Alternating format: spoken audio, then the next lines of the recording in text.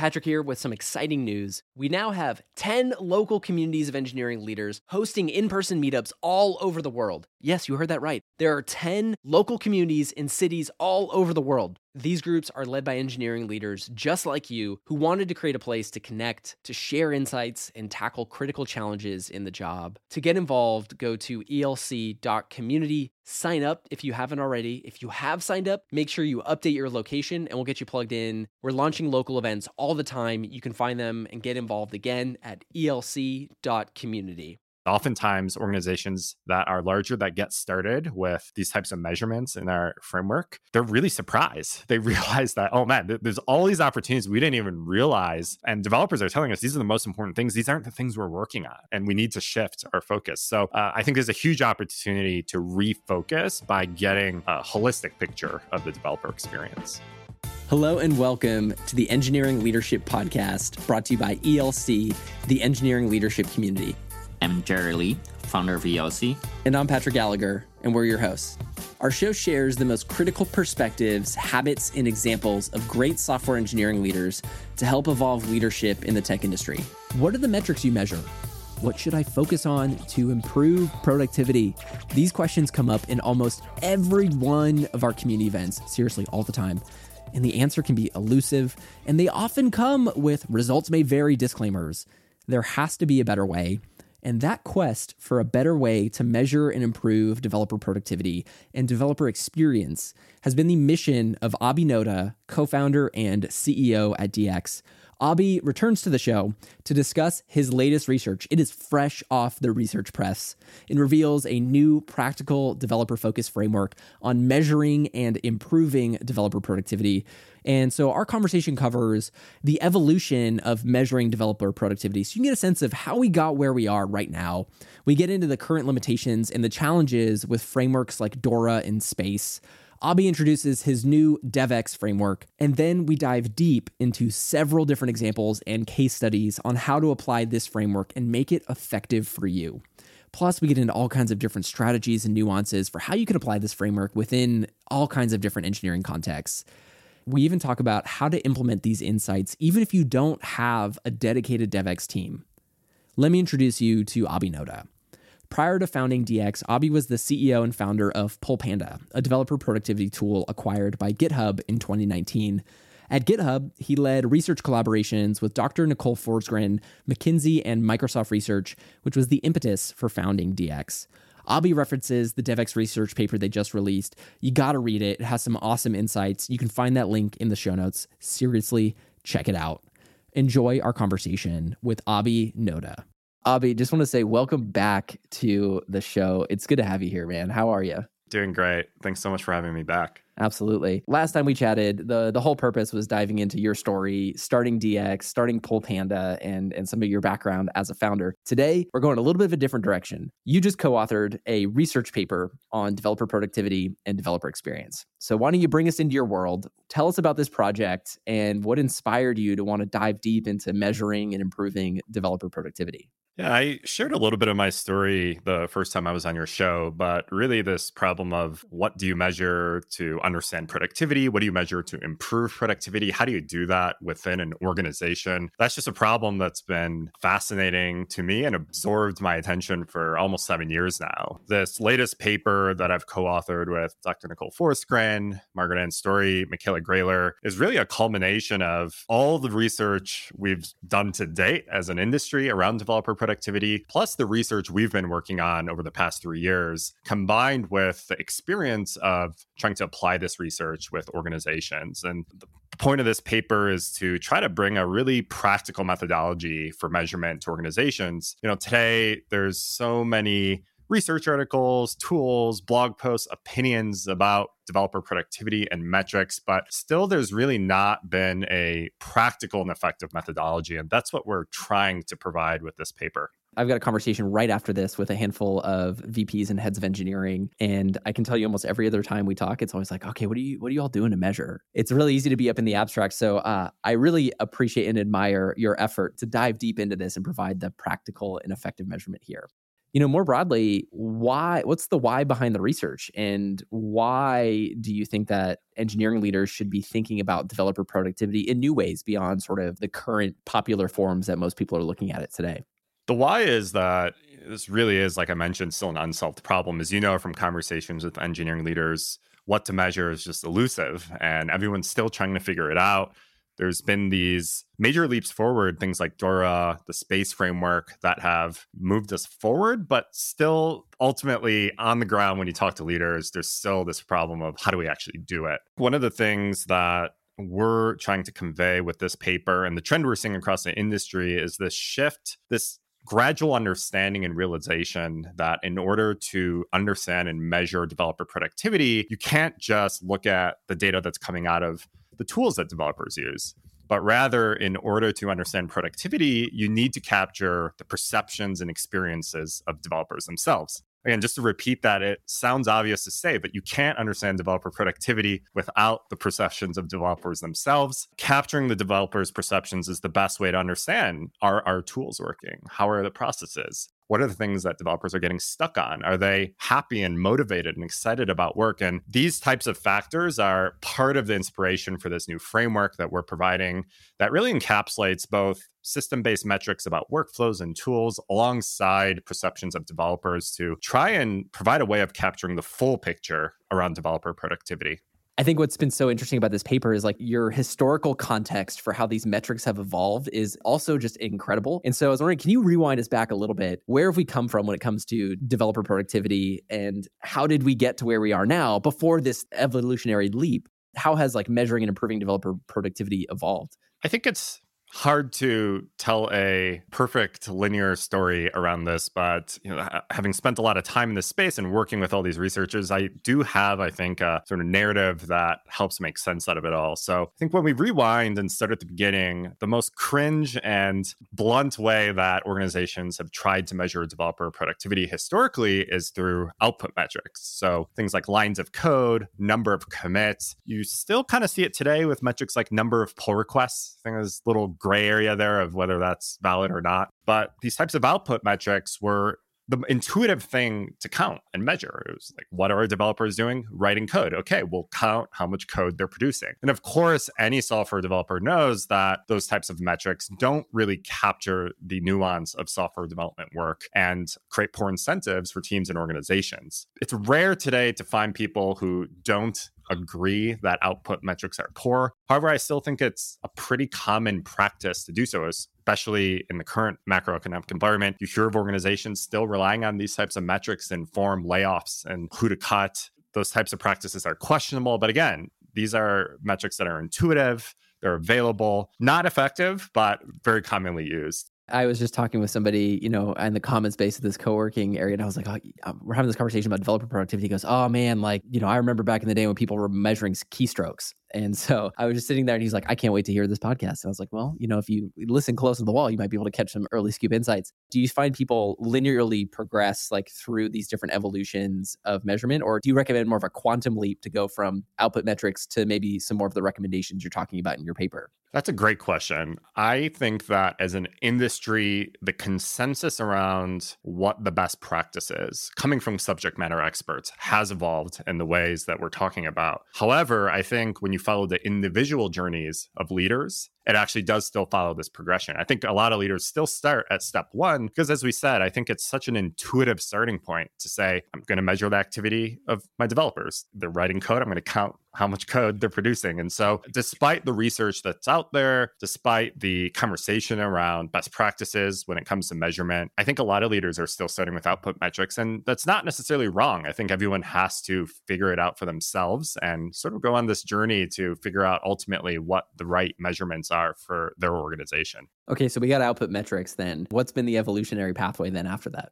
So in the late 2000s, DORA came on the scene. And actually, before DORA, it was really the book Accelerate that came on the scene and sort of took the industry by storm. This was around the time things like CI/CD and continuous delivery and the term DevOps were just kind of on the rise. They were the new trendy thing. In Accelerate, on I believe page 19, We joke about it today, but it defined these 4 key metrics for software delivery performance. What happened in the years that followed is that these 4 metrics were somewhat taken out of context and became this de facto set of KPIs that every organization started believing that they had to measure, including many organizations that I've worked for myself. The funny thing looking back, if you talk to folks like Nicole or even Nathan Harvey, who now leads Dora at Google, they'll all joke about, at the time, people would buy the book Accelerate for their executive team to tell them, hey, look, continuous delivery is important. DevOps is important. And the joke is that they would just read page 19 where the 4 metrics were defined and then close the book and say, we got to measure these metrics. And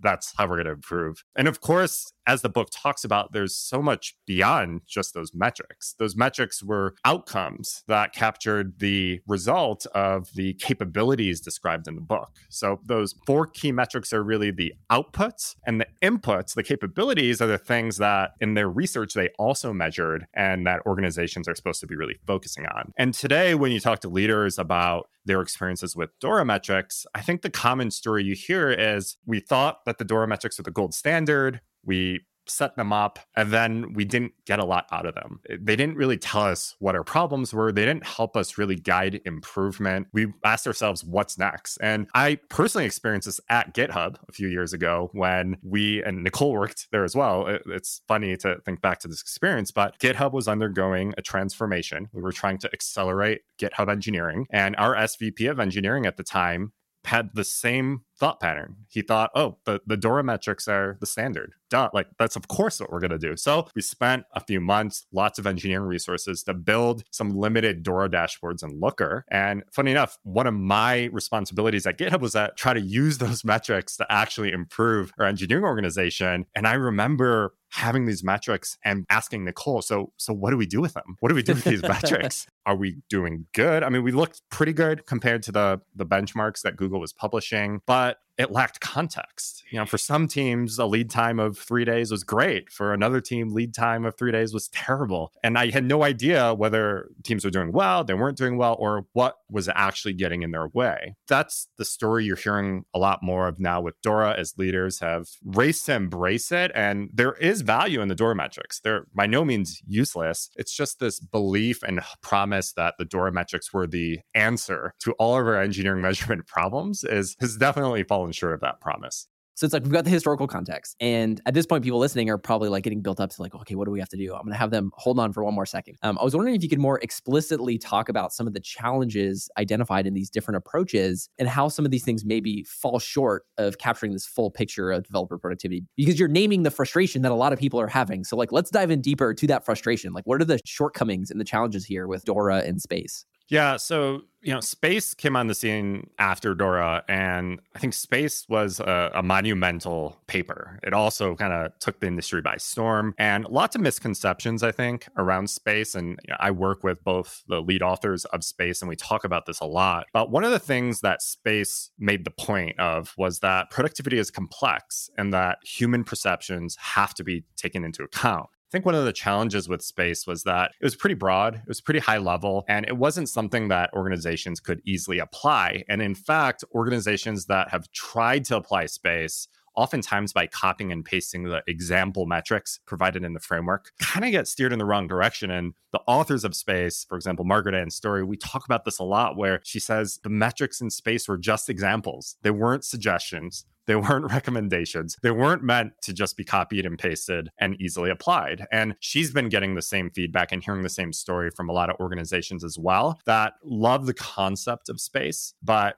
don't know really how to implement Space within their organizations. And that's a large part of the motivation for this new paper. I also want to double click and go back to kind of your question around what's the challenge with Dora and even the output metrics we've also talked about. There's something at a higher level that's really important to point out. And this was really well described in a recent paper that was written by Google titled The Challenge of Measuring Developer Productivity. And in that paper, they compare how we go about trying to measure software development with how you might measure coal shovelers. It's kind of a weird analogy they use in the paper, but they share this incredible Peter Drucker quote that I'd never heard of, which I was surprised by, given that I'm a measurement nerd and quote Peter Drucker all the time. Of course, Peter Drucker has that quote, you can't manage what you don't measure. He also has a quote saying that measuring knowledge worker productivity is one of the greatest challenges of the 21st century. And he himself talks about how the traditional industrial approaches to measurement,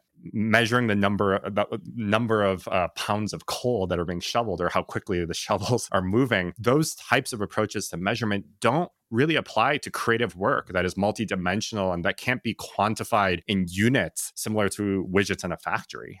When you take a big step back, when we talked about Dora metrics and the output metrics, in a way, both of those approaches do fall under a more industrial lens or industrial perspective of software development. When you think about what software development really is, it's a form of knowledge work that can't really be measured like you would a auto manufacturing facility. I think that's what kind of brings us into the genesis of space. And that's also what we're building on with this latest framework that doesn't try to measure software development through industrial measures, but rather through a lot of perceptual measures and workflow measures, but captured through the lens of developers themselves. Can you provide example of the perspectives mentioned by the space concept? The SPACE framework is an acronym. So there are 5 different dimensions of productivity that SPACE outlines. Some of these dimensions are satisfaction, performance, activity, collaboration, efficiency, and flow. I think I named all 5, actually. The point of SPACE is that they took a look at all the literature, the research literature that exists around developer productivity. And they said, hey, look, a lot of organizations out there are trying to reduce developer productivity to a single number. And oftentimes a single number around activity, like commits or pull requests. They specifically call out those types of metrics in the paper. And what the authors are trying to say in SPACE is developer productivity is far more complex and nuanced than that. It can't be reduced down to one number or even 2 numbers. You have to take into account all these different perspectives around developer productivity, all the diverse activities that developers perform. And only by getting that complete picture can you even really have a conversation about productivity in software development. Another recent paper related to this, authored by Margaret Ann Story, examined the definition of productivity itself. So she conducted a study where they interviewed developers and managers and simply asked them to describe how they defined productivity. Turned out that developers and managers had differing definitions of productivity. And not only did they have differing definitions, but they had misassumptions about how the other party defined productivity. So when it comes to developer productivity, and we talk about this in the intro of our latest paper, even defining developer productivity is elusive right now, and measuring it is perhaps impossible. So our framework is really not necessarily about measuring the conventional notion of productivity itself. Rather, we focus on what are the things you can and should measure to improve productivity. And I think that's an important distinction to call out. Can you dive into that distinction a little bit more, just so that folks can really grasp that? When you talk about productivity, just casually, the image that comes to mind is like, how much work are we getting done? And as we've talked about, because software development is knowledge work and it's not an auto manufacturing facility, it's actually really difficult to count how much work is getting done. There's a lot of work that isn't even tangible, right? That people might be thinking or designing or experimenting, things that don't even ever make it out to customers. That's what R&D is. When we talk about measuring productivity, we have to accept that we can't easily measure what people are often talking about when they say productivity. We can't measure those widgets, at least in an accurate and effective, productive way. However, what we can measure are the inputs, the things that go into the development process. And by understanding, measuring, and optimizing those things, of course, we would expect that productivity would improve. So in a way, measuring the leading factors instead? Leading factors, we call them factors. That's what we call them in our research. You can also measure outcomes in different ways, right? So you can measure the perceived level of productivity reported by developers themselves or leaders. You can measure revenue of a company. So there's a lot of ways you can measure the outcome that's happening. But I think what we're trying to steer away from is that anti-pattern of trying to measure things coming out of the fingertips, the keyboard, the keystrokes themselves. I'm also curious your thoughts about balancing business outcome and productivity.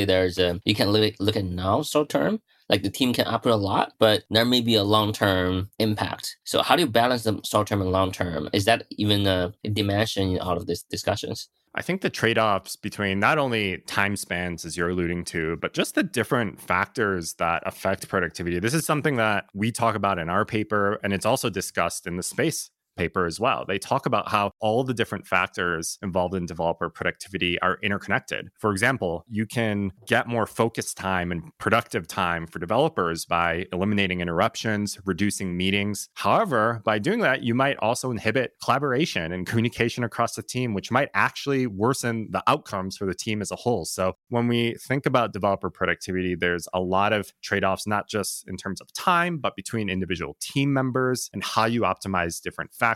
And that's one of the reasons why in this latest framework we published, we stress the importance of focusing on not just individual factors, but also the overall North Star metrics or KPIs as well. You have to stay focused on the big picture and the individual factors at the same time and hold those things in tension in order to make sure that the changes you're making aren't actually setting you backward. I would love for us to help make some of this concrete because we're talking about the historical context, we're talking about the gaps, and now we're talking a little bit about the way that this sets a new paradigm for productivity for developers. First off, concretely, can you give us a quick little overview of this new DevX framework, and then let's talk about a couple ways that we can apply this or this can manifest in different contexts. Yeah, in our paper, we're calling it the DevX framework, but in actuality, we provide two frameworks. So the first part of the paper focuses on providing a conceptual model or framework for understanding developer experience. And that's because developer experience, this isn't just something that's happening within this little pocket of research. Developer experience is a trend happening across the industry. A lot of companies are trying to figure out developer experience. They're trying to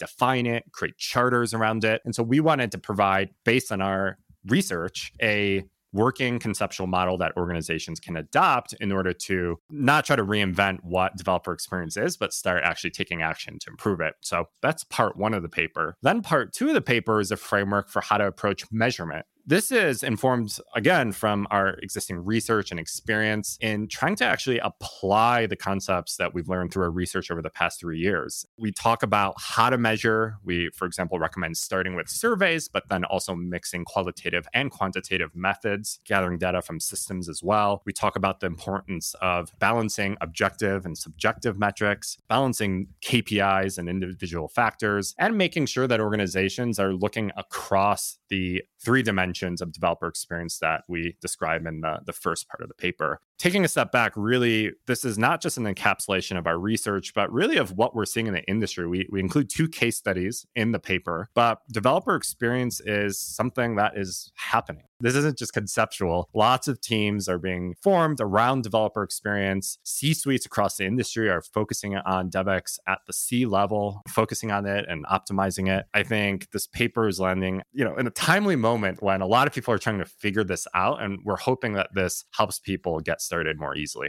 And if folks are wondering why we're not talking super in-depth about the details of the paper, it's because you can find a link to it in the show notes. So check it out, read it top to bottom, cover to cover, because it's excellent. But I want to talk about some of the applications here. So Jerry, Abi and I, we talked about a couple things from engineering managers to heads of engineering. Where do you want to start, Jerry? What do you want to jump into? What context do you think will be fun? Patrick here with some exciting news. We now have 10 local communities of engineering leaders hosting in-person meetups all over the world. Yes, you heard that right. There are 10 local communities in cities all over the world. These groups are led by engineering leaders just like you who wanted to create a place to connect, to share insights, and tackle critical challenges in the job. To get involved, go to elc.community. Sign up if you haven't already. If you have signed up, make sure you update your location and we'll get you plugged in. We're launching local events all the time. You can find them and get involved again at elc.community. Pretty exciting to jump directly into the front line. If you are the manager, running the actual team, all the engineers, ICs, how do you improve productivity of your team? Probably in a sustainable way. Yeah, I have a funny story to tell to kind of lead into this. When I was at GitHub and we had rolled out the DORA metrics, I started going around talking to managers, being like, hey, we have the DORA metrics. What do you think? Well, how do you think you can improve? And I remember one fairly disgruntled manager telling me, I don't care at all about any of these metrics. All I care about are how my developers feel. I care that they feel happy and productive. That's really what developer experience just boils down to. It's a framework for what makes developers happy and productive. So if you're a frontline manager, first of all, taking a step back, I don't think that this framework is most often going to be used by just like an isolated team within an organization. Developer experience really is a systemic challenge for organizations, and it usually involves bottlenecks and friction points that transcend just a single team. That being said, if you are a manager and you have this framework and you are measuring the things that we talk about in the paper, what this provides is really a full, complete picture of what are the levers I have as a manager, what are the dials I can turn, what are the bottlenecks I can patch over or fix to enable my team to be at its best. And when we say be at its best, it's not just about how quickly developers can get work out the door or how productive they are, but also how motivated they feel, whether they feel engaged in their work or they're disengaged and working on side projects half the day. That was actually one of the consequences we identified in our prior research paper. Developers said, yeah, once these things don't get fixed, I start working on a side project. And we've heard this from new managers that this framework actually gives them a cheat sheet to what are the things that you should be focused on with your team to enable that team to be at its best. That question comes up all the time. I feel like in some of the conversations I've had is what should I focus on? Like, what's the number one thing I should focus on? Related to like these levers and the systemic issues, do you have a favorite blind spot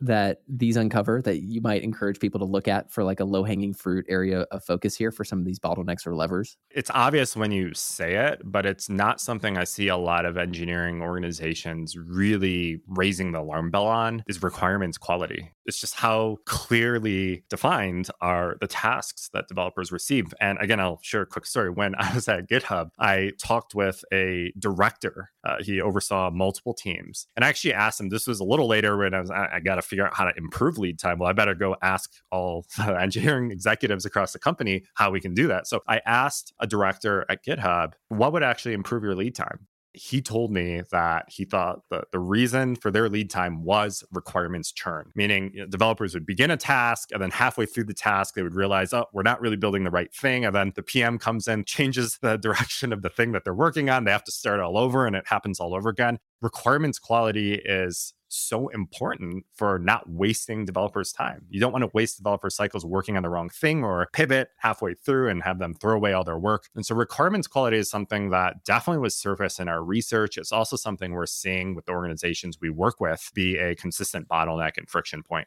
I love that. And I viscerally feel the tossing and turning of that the messy requirements there. I think all across the different levels, I think that problem happens all the time. And not only just engineering. Requirement can be an operational task. And the same thing. It may change afterwards after we start digging into it. What are maybe a second or third to have more example like that? I think this kind of walking through the examples of what are the common pinpoints where productivity can be increased. Like if we optimize something that leads to direct impact on productivity. It's maybe not a direct answer to your question, but one of the themes from our research and our experience working with organizations is this tension around what to do about these problems. I mean, if you talk to developers, these types of the problems of developer experience are glaringly obvious to developers. They live it literally every day. But some of these problems go unsolved. And we see this with organizations that are talking about developer experience and claiming to make larger investments in developer experience. And really, what we found in our research and in our experience, the problem boils down to the fact that there's always this tension between feature delivery and all the other stuff. Feature delivery versus internal improvements or technical debt or improving tools, the enablement work, so to speak. And I think navigating that tension is a big challenge for frontline managers and middle managers who often see the problems on the ground that are inhibiting their teams, but don't necessarily have the authority or the capacity to shift resources to address them. So I think that's sort of this universal challenge. It's the same challenge that's existed around technical debt, but it really applies to all these aspects of development organizations. And that's one of the reasons why you see the pattern of organizations forming dedicated teams, dedicated groups, specifically focused on developer productivity, because they just completely separate the responsibility of feature work and enablement work within their organizations. How early a company should start thinking about separating out productivity, either one person or a team, Great question. We see organizations definitely thinking about that problem as early as around the 30 to 40 engineer mark. At that point, you start to have roles that are principal engineers or staff engineers, people who are more focused on the success of others rather than just the day-to-day of getting features out. Though you don't start to see the investment in dedicated teams, whether they're DevX teams or developer productivity teams or platform teams. I don't think you see that as much until more the 70 to 80 engineer mark. And that's okay. I don't think that small organizations necessarily should form dedicated roles or teams around these problems. When you're still small, a lot of these problems, you're close enough to them that you don't run into the problem as much that we talked about where you're unable to actually work on these problems. These smaller organizations tend to be able to be a little more flexible and responsive and agile around addressing the challenges that come up. They're not beholden to a product organization that's really setting the priorities for the engineering org, for example. They're not beholden to executives who are a few degrees now removed from the experience of engineers on the ground. So I think they're more easily able to tackle problems even without having a dedicated team focused on it.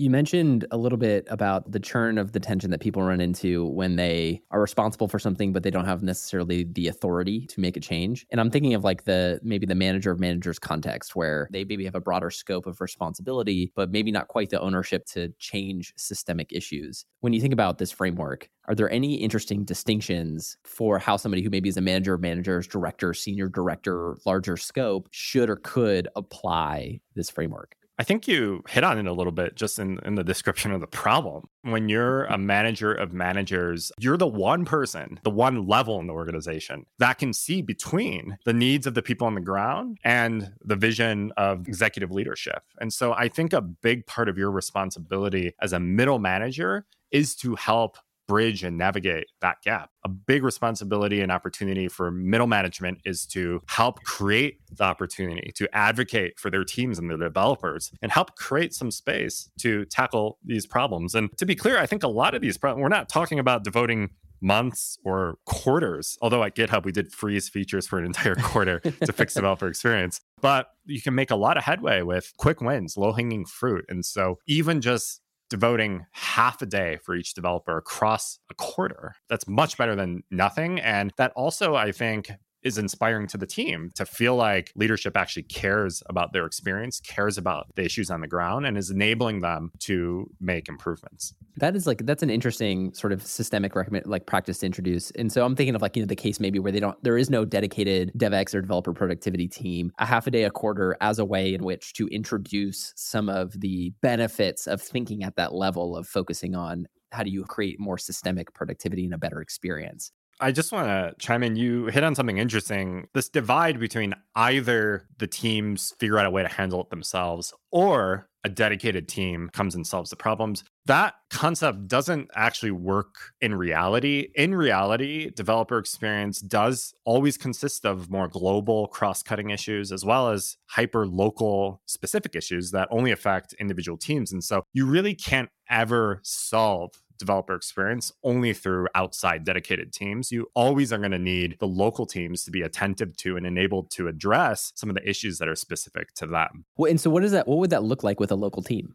The typical organization, it's very common that things like build tooling, test infrastructure, even deployment infrastructure becomes a bottleneck at some point. As the organization grows, there's a lot of complexity. The code bases get larger. There's more teams to coordinate and try to ship software through the same lanes, and traffic jams start to occur. And so that's an example of a problem that's a really good fit for a dedicated team to come in and focus on. It affects the entire organization. There's huge leverage in solving that because the surface area of that problem is very wide. At the same time, you might have a team that is working on their own service in isolation, but they have a lot of technical debt, or they're just having problems within their team in terms of their processes and collaboration model. That's not going to be the responsibility of a dedicated developer experience team. Although some of these teams do try to have coaching models or embed into local teams, almost a dojo model to come in and support. But a lot of organizations don't have that luxury. With these local problems, again, it's going to come down to the frontline managers to have that awareness or surface the insight and feedback from developers to identify the problems. And then hopefully they're going to be enabled by their managers, middle managers, to be able to devote some resources to solving them. that's the parallel track to actually improving developer experience. It's a combination of dedicated developer productivity teams, as well as local teams, frontline managers and directors also focusing on their local issues.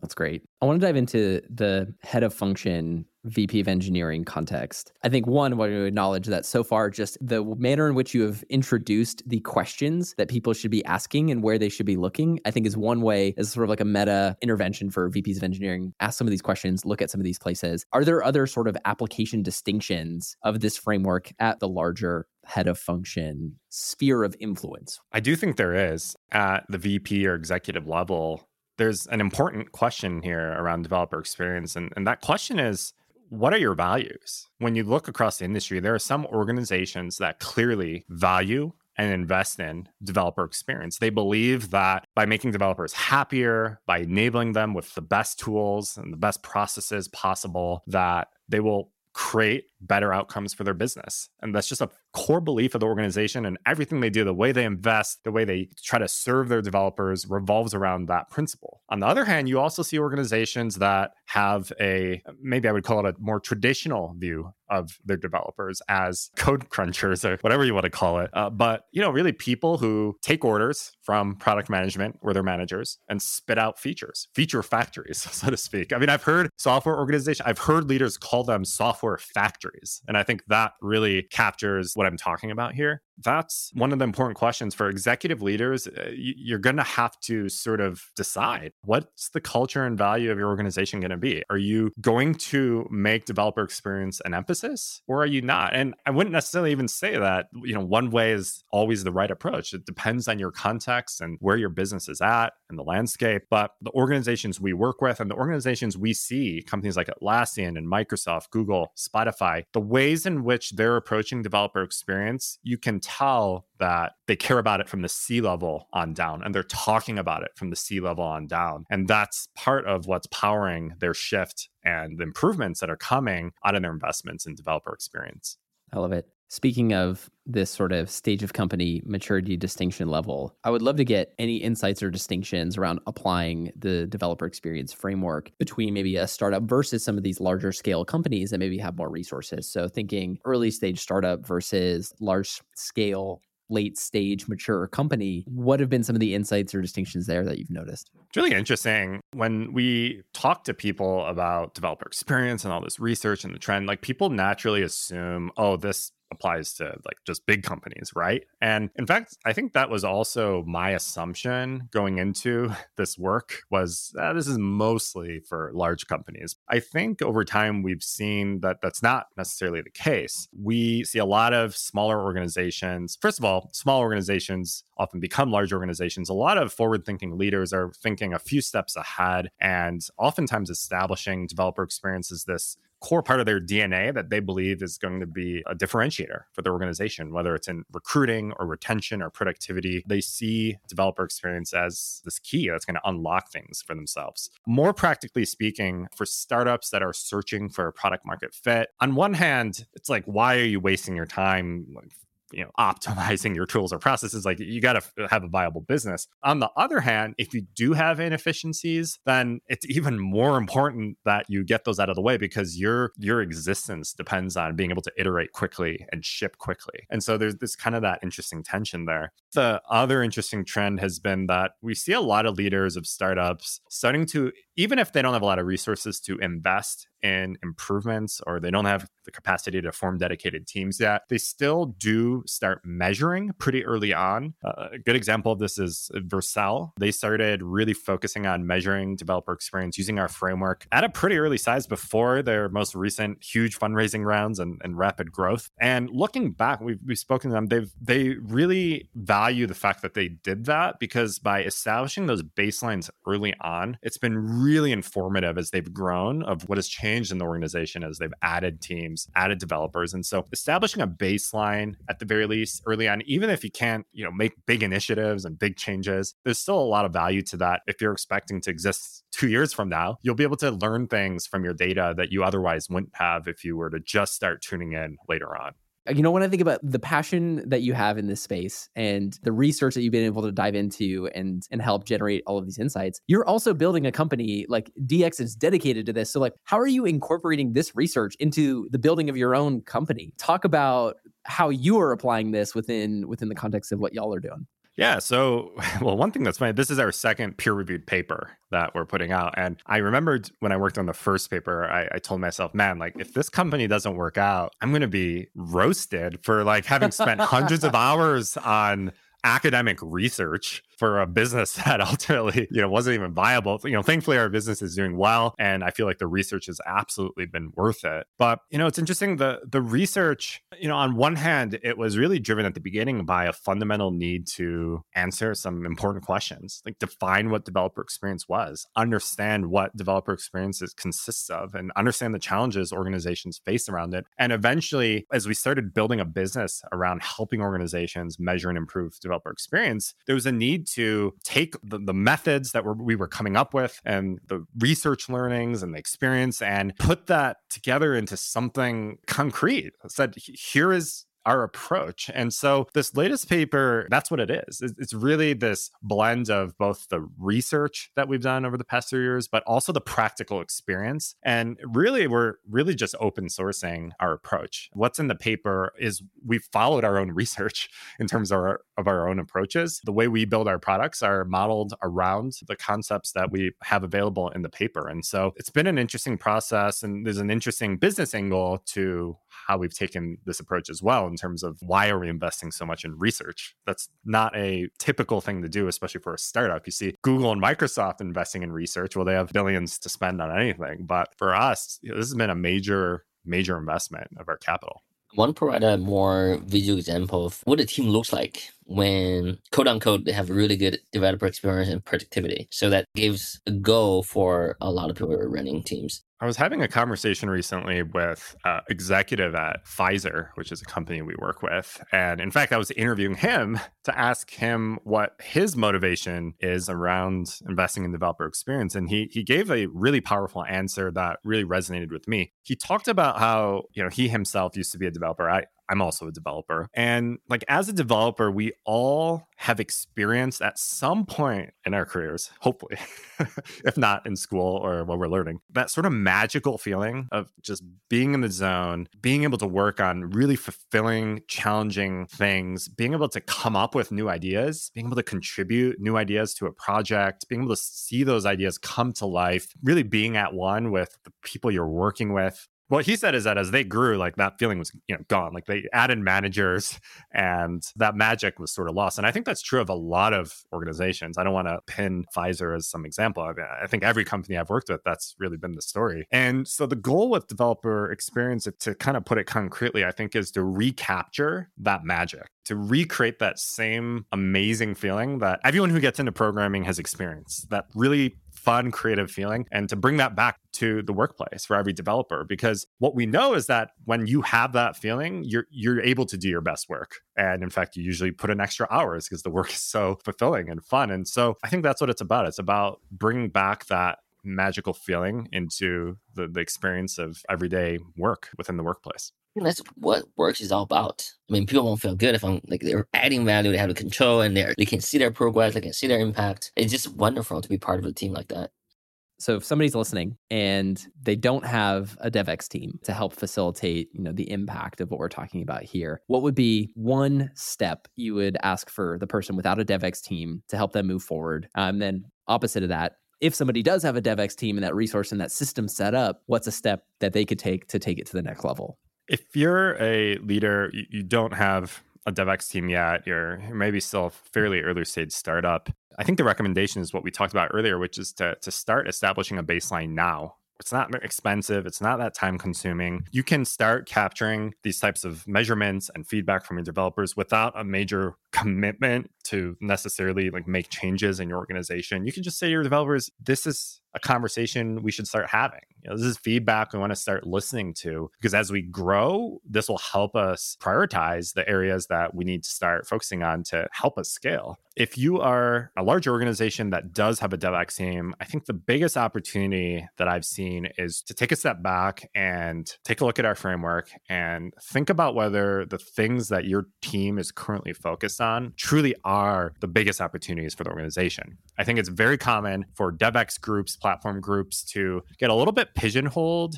and oftentimes focusing on like specific tools that have been around in the organization, and meanwhile miss out on bigger picture opportunities. Oftentimes organizations that are larger that get started with these types of measurements in our framework, they're really surprised. They realize that, oh man, there's all these opportunities we didn't even realize. And developers are telling us these are the most important things. These aren't the things we're working on. And we need to shift our focus. So I think there's a huge opportunity to refocus by getting a holistic picture of the developer experience.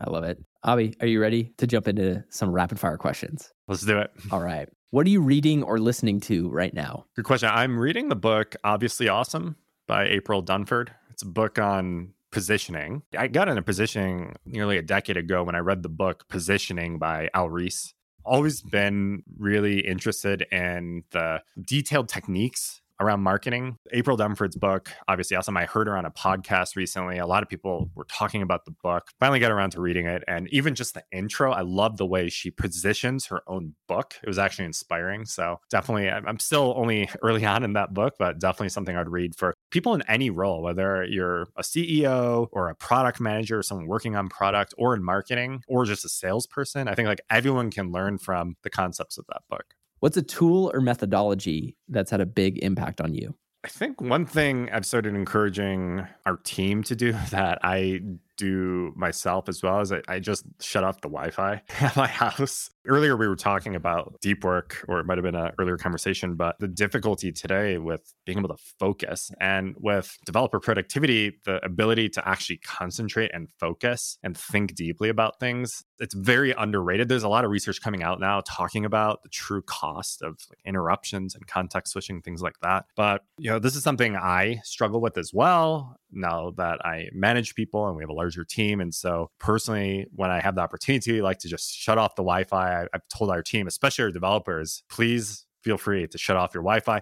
Make sure I can text you if there's an emergency, but feel free to go offline. So that's something that's been more of a method that's been helpful to me. And I know some of the people on our team. That is a courageous offer to extend to get people unplugged off the Wi-Fi. I love that. What's a trend that you're following that's interesting or hasn't hit the mainstream yet? Saunas. That fires me up. I just attended a sauna studio this weekend, so that fires me up. Actually, I think that's a hot trend for sure. Yeah, I don't have a sauna. When I was younger, I used to go to like a fitness club where I would use the sauna and steam room often. But recently, I started looking. There's quite a lead time on actually like getting one or building one. But yeah, I've been looking into like a cedar finish sauna, so to speak. It kind of helps with just winding down and like sleep quality, people say. So yep. I recommend a complimentary cold plunge tank, because the sauna studio I went to, it was like you sauna for a little bit, you do a little cold plunge, you go back in the sauna, you can endure the heat a little bit longer, and it was awesome. That's an incredible wellness trend. All right, Abi, final question. Is there a quote you want to leave us with, or a quote or mantra that's been resonating with you right now? So the one I would share, there's a quote, there's a few quotes related to this topic, but it's a Mark Twain quote. It goes, "A lie can travel halfway around the world while the truth is putting on its shoes." And look what happened with Silicon Valley Bank, as we were talking about, right? It's kind of relevant to that as well. But the reason that quote is meaningful to me is that this problem that I've been working on for 7 years around measuring developer productivity, as we talked about, there's been a lot of things that have come along over the past couple decades, practices, metrics that have proclaimed to be the truth and the solution to this problem, and they haven't been. I've sort of watched on the sidelines. I mean, I've been a part of, at some points, I've also believed that some of those were the right solutions, but for a large part of the last decade, I've sort of sat on the sidelines sidelines trying to figure this problem out with others while seeing that the methods being sold by vendors and talked about by leaders were not effective. And I knew that was the truth because I was a developer, I was a manager, I'd been working on this problem for years. In some ways, even the last couple of years, as we were working on this research, I felt like we're just trying to put on our shoes for this problem. And meanwhile, there's like 40 vendors out there just hyping DORA metrics, and us knowing that that's not going to really help organizations move forward. Well, we appreciate the time and the accuracy in which you spent to put on those shoes. The work that you've done has been incredibly empowering. So I just want to say thank you. This research paper, to me, really it's a rare opportunity to talk to somebody who can speak to metrics in such an empowering and inspiring way, in a way that also then can actually unlock engineering organizations to not only just improve the quality of life for the people on the team, but also to unlock the impact that everybody's looking for. So Abi, just thank you for spending the time with us and helping us be a little bit more productive and impactful. We appreciate it. Yeah, thanks for the kind words. It's very nice of you to say. And yeah, thanks for having me on the show again. If you enjoyed the episode, make sure that you click subscribe if you're listening on Apple Podcasts, or follow if you're listening on Spotify. And if you love the show, we also have a ton of other ways to stay involved with the engineering leadership community. To stay up to date and learn more about all of our upcoming events, our peer groups, and other programs that are going on, head to sfelc.com. That's sfelc.com. See you next time on the Engineering Leadership Podcast.